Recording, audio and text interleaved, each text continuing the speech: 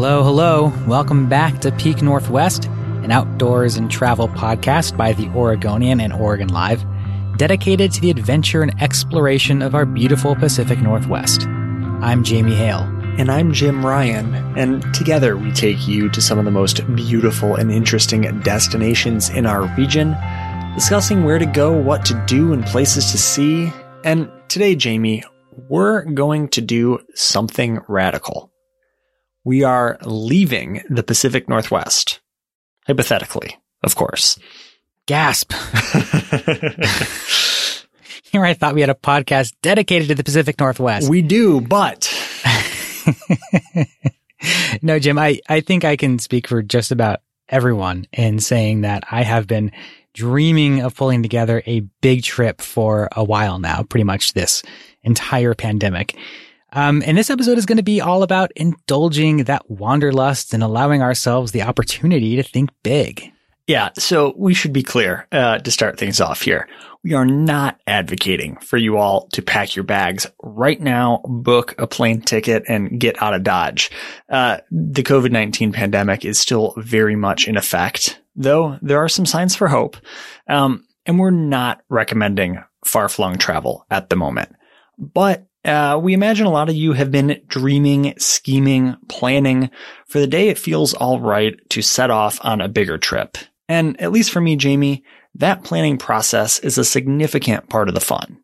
Jim, I can't tell you the number of times I have sat there on my computer with just like Google Maps or Google Earth up, just like trying to scheme out all kinds of trips across the world.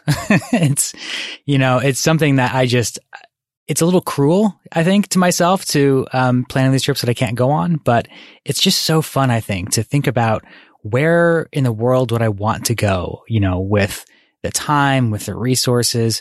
What are the places on this planet I really just feel called to? And we're going to talk about at least one of those today. Maybe we'll sneak in time for two or three. It depends on, quite frankly, how much we tend to ramble about our given destinations and how much time we have for today's show. But I don't know. I feel like there's utility, Jamie, in sharing the scheme here, talking about, some of our far-flung grand ideas, and to use the word you used earlier, to indulge kind of the fascination with, some places outside our neck of the woods right now.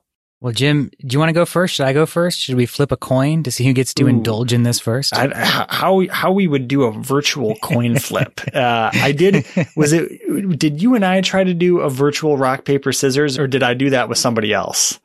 That sounds familiar. Okay. I feel like we did that at one point, but I don't know, Jamie, why don't you do the honors? Okay. I know you, I think, I don't know for certain, but I think I know where you're going with this, and I am here for it. So I am shocked if you know where I'm going with this. You told me something, a really far-flung trip recently. You mentioned this offhandedly, and we talked about it for like 2 minutes, and that was it. So if I'm thinking correctly, I'm very excited to learn more. Okay, I think you are then. So, Jim, let me start by going back to my childhood here. So we're starting when I was way back in the archives. That's right. So when I was a kid growing up, my family, we used to go to the Oregon coast. We used to go to Neskowin. Not every year, but a lot of years. We go to the beaches at Neskowin. I just remember being a little kid and standing there on the beach and looking out at the ocean and just wondering, what is in the other side of this ocean? What is the next piece of land way out there where somebody could be standing on that shore looking back the other way at me? And that memory just always really stuck with me. So, during this pandemic, as I'm thinking about these things and scheming up travel plans, I thought, well, what is that next piece of land out from the central Oregon coast? So I got on Google Earth and followed the latitude lines from Neskowin all the way out across the Pacific Ocean and found the next piece of land it touches, which is the island. I don't know how to pronounce it, full disclosure. I'm going to say it is Iturup. Iturup. And this is a fascinating little island. It's in the Kuril Islands, which is a chain of islands that is in kind of this disputed territory between Japan and Russia. And it just makes it, I don't know, somehow more enticing that it's like not a place you can just fly to. You can't take a boat there. You have to take this really convoluted set of traveling of planes and, buses and all these boats and ways to get there. But once you do, it looks like just this absolutely beautiful, beautiful wild island. It is full of active volcanoes. There are these white cliff beaches. There are hot springs, just these beautiful forested mountain hills that rise above the Pacific Ocean. It kind of reminds me of our Pacific coastline here, but in this strange Jurassic Park kind of way. I don't know, Jim, as soon as I started looking at it, I was like, in my lifetime, I have to go check this island out. So, I mean, once you get to that point, the question is, how do I get there? You stole the question right out of my mouth. I was going to ask, yeah. Okay, so have you done any research to piece together how to actually access this place?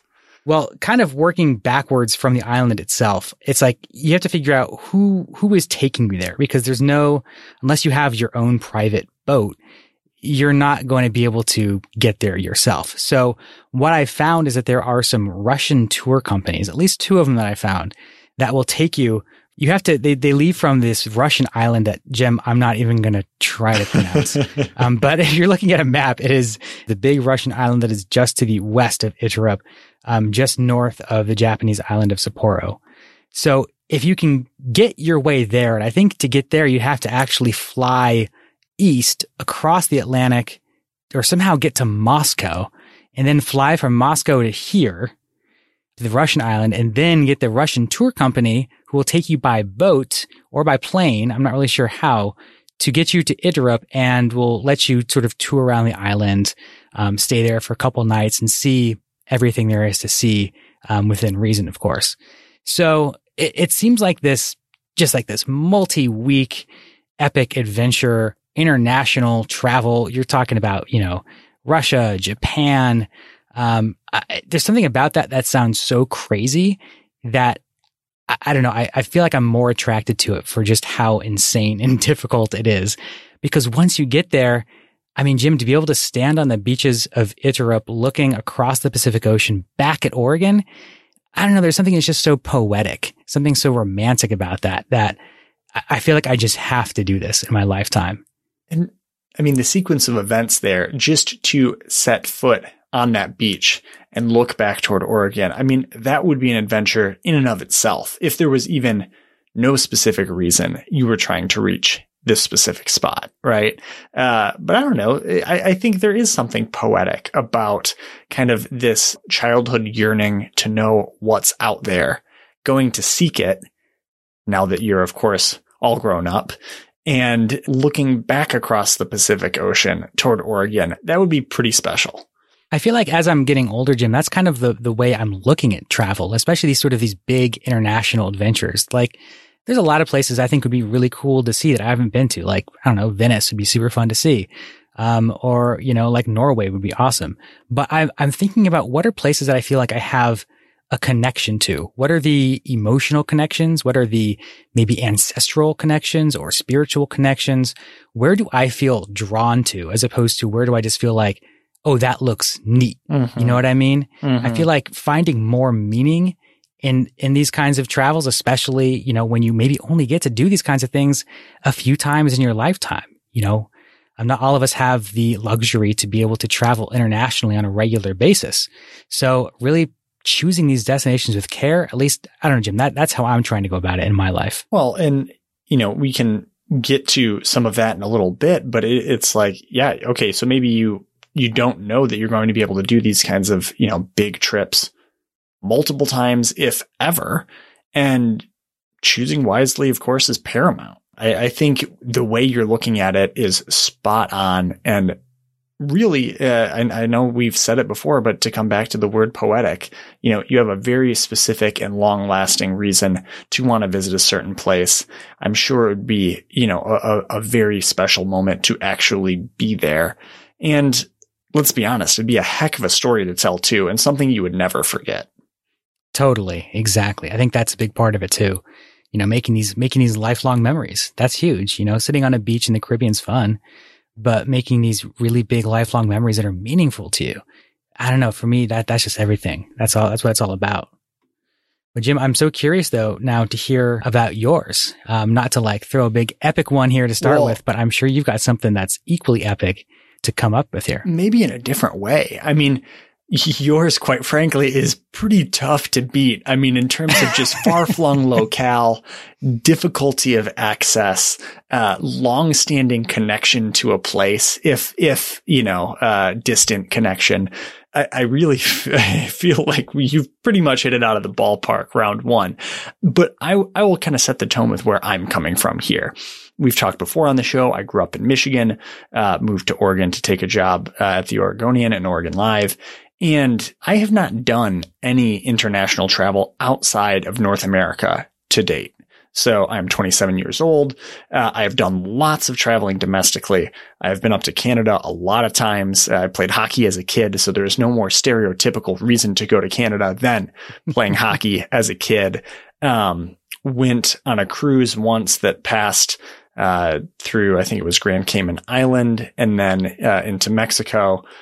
So of course, very privileged to have those experiences, but have not done kind of the big international, the kind of big trip. A lot of people will do that European tour after college or whatever it may be. I haven't done it. And I have said for a couple of years now that I want to start doing that kind of travel because, I'm at a point in my life where I want to. I think it's important to go learn from different cultures, to have international experiences, to kind of broaden my horizons a bit. And I have a strong desire to do that. Of course, that desire does not align well with our current moment in time, however. So I've kind of kept all of that on the down low because it's not really the best time to go set off on some sort of international epic given our place in the pandemic. But all of that is to say, I have done my own scheming, Jamie, pulling up Google Maps, doing plenty of research. And what I would like to try to commit to is for as many years as I can to do one international trip a year. And maybe that'll start in 2021, maybe it won't. But the idea I have in my head for kind of my first foray under these circumstances is ironically pretty close to home and pretty easy to access, but it's like baby's first international trip, right? The kind of activities I like to do. I like to climb, ski, be outdoors in the wilderness. And I would like to combine that set of passions with my international travel as kind of a means of getting me into kind of unique and different locales than maybe I would go to if only picking them for tourism reasons. So I have up in my browser here the volcano Pico de Orizaba, if I'm pronouncing that correctly. Jamie, have you ever heard of Pico de Orizaba? I can't say that I have. So it is an 18,400-ish foot volcano, the third highest peak in North America after Denali and Canada's Mount Logan. It's a humongous dormant volcano in Mexico that has, at least so it seems, fairly reasonable access for climbers and an infrastructure that would kind of allow me, at least so it seems, the opportunity to kind of dip my toe into what it would be like to kind of do an international big climbing trip like this. So the idea that a couple of friends and I have schemed up is to fly into Mexico City carrying our skis. Jamie, I don't know. Does that sound completely bonkers? I don't know. I mean, I've never tried to carry skis internationally or on a plane at all, but I love the idea of you guys rolling up into Mexico City with your skis and making your way out to this big giant mountain. Yeah. So, I mean, completely in a way, ludicrous, to fly into Mexico City, definitely not known for its skiing, a place with no, that I know of, skiing infrastructure, and, make your way out to this mountain, stay at a kind of mountain hut, climb up this, glaciated, humongous peak.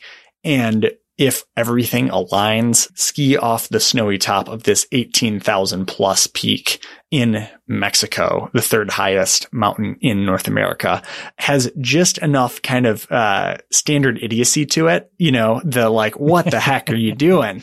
That just seems like a very weird plan. And also kind of, something that you could pull off in theory without dedicating like 2 weeks of time to go do it.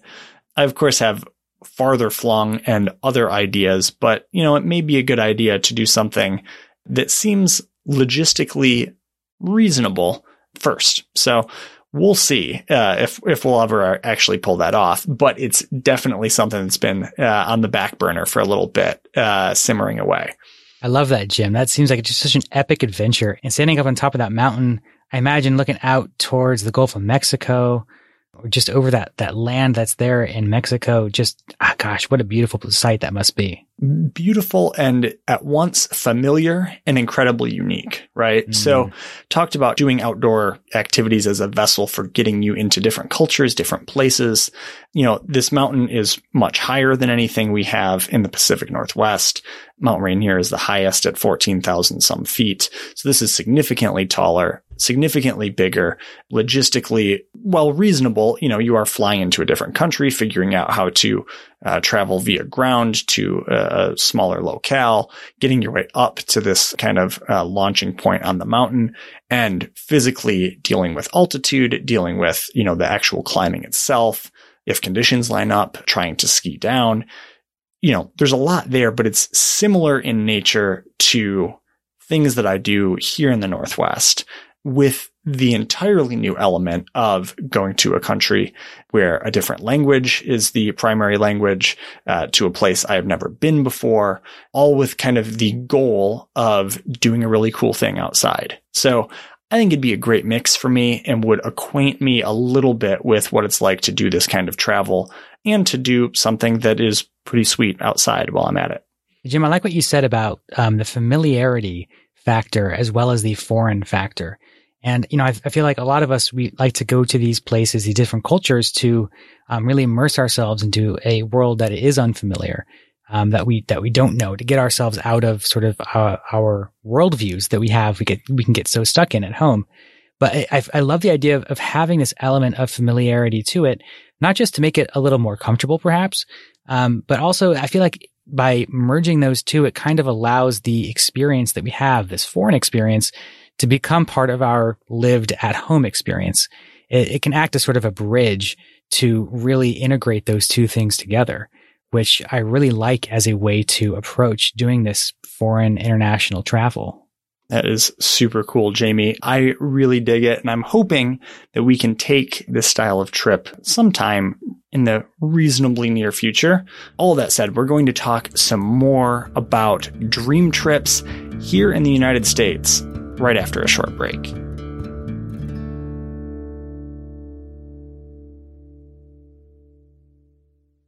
All right, folks, we are back talking about dream vacations, big dream trips that we've been scheming, dreaming, planning during the coronavirus pandemic, which I will mind you, we are not encouraging you to go take these trips right now, rather just living vicariously through the planning. And Jamie, we have talked in the first part of the show here about kind of our big grand plans for hypothetical future travel to very far-flung locales in your case, and closer to home for me, but still a pretty bigger scale trip, I would say. Let's flip it over to the domestic front. Do you have any kind of dream trip here in the United States that you have had kind of, hanging out in the back of your mind for the last couple of months? Oh yeah, Jim, I've got one that comes back and forth into my mind constantly. Ooh. And it's a spot that is, I guess, technically domestic, but to me, it feels almost like a foreign trip with just how, not only the distance away, but just sort of the foreign rugged nature of it.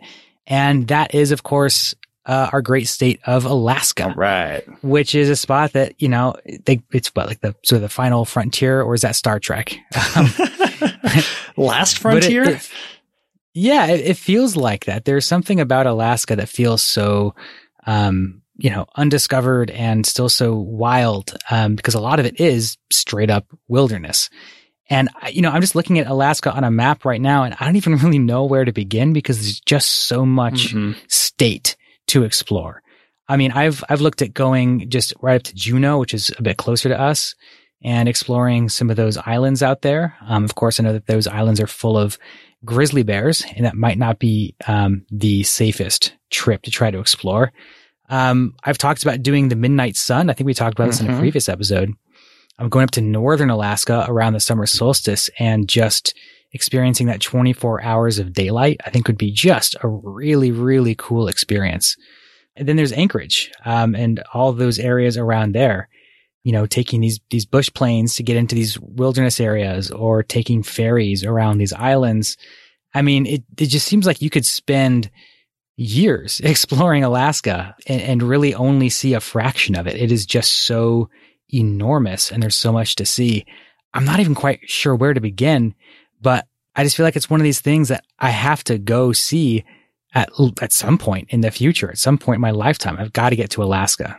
I've had two of those feelings I very much identify with, Jamie. One is the feeling of you have to go to Alaska. I've said, as someone who did not grow up in the Pacific Northwest, I have said, well, in the Northwest, I must go to Hawaii and go to Alaska because those are two humongous trips from most places in the country and still big trips from the Northwest, but very manageable ones that, you could even take a direct flight in some instances, I'm sure, between, Portland and Anchorage, Portland and one of the airports in Hawaii, something like that is like, wow. I would at least assume there's direct flights. I don't know for certain, I guess, but, that's a reasonable thing to do.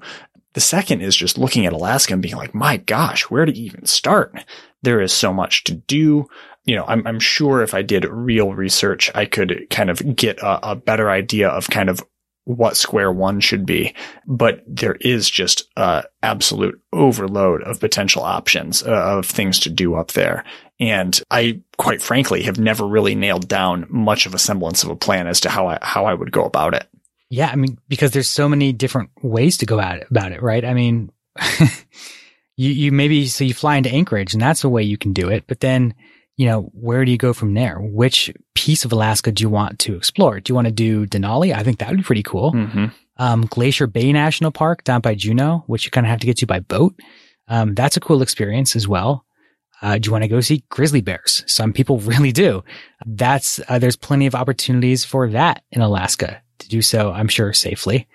And there's the tundra up north and there's, the Pacific coastline. There's the volcanoes. The Aleutian Islands are volcanoes. It's one big chain of active volcanoes. Awesome. It's amazing. And Jim, we haven't even mentioned like the other aspects of Alaska, which are the cultural aspects, which are, the city of Anchorage, the things to do there, I'm sure. And, a lot of the indigenous culture and history there. There is so much to see, the art scene, these small towns. There's so much to do there. I admit I don't know hardly anything about it. Like you said, I just look at the map and I go, wow, I'm sure there's lots to do there.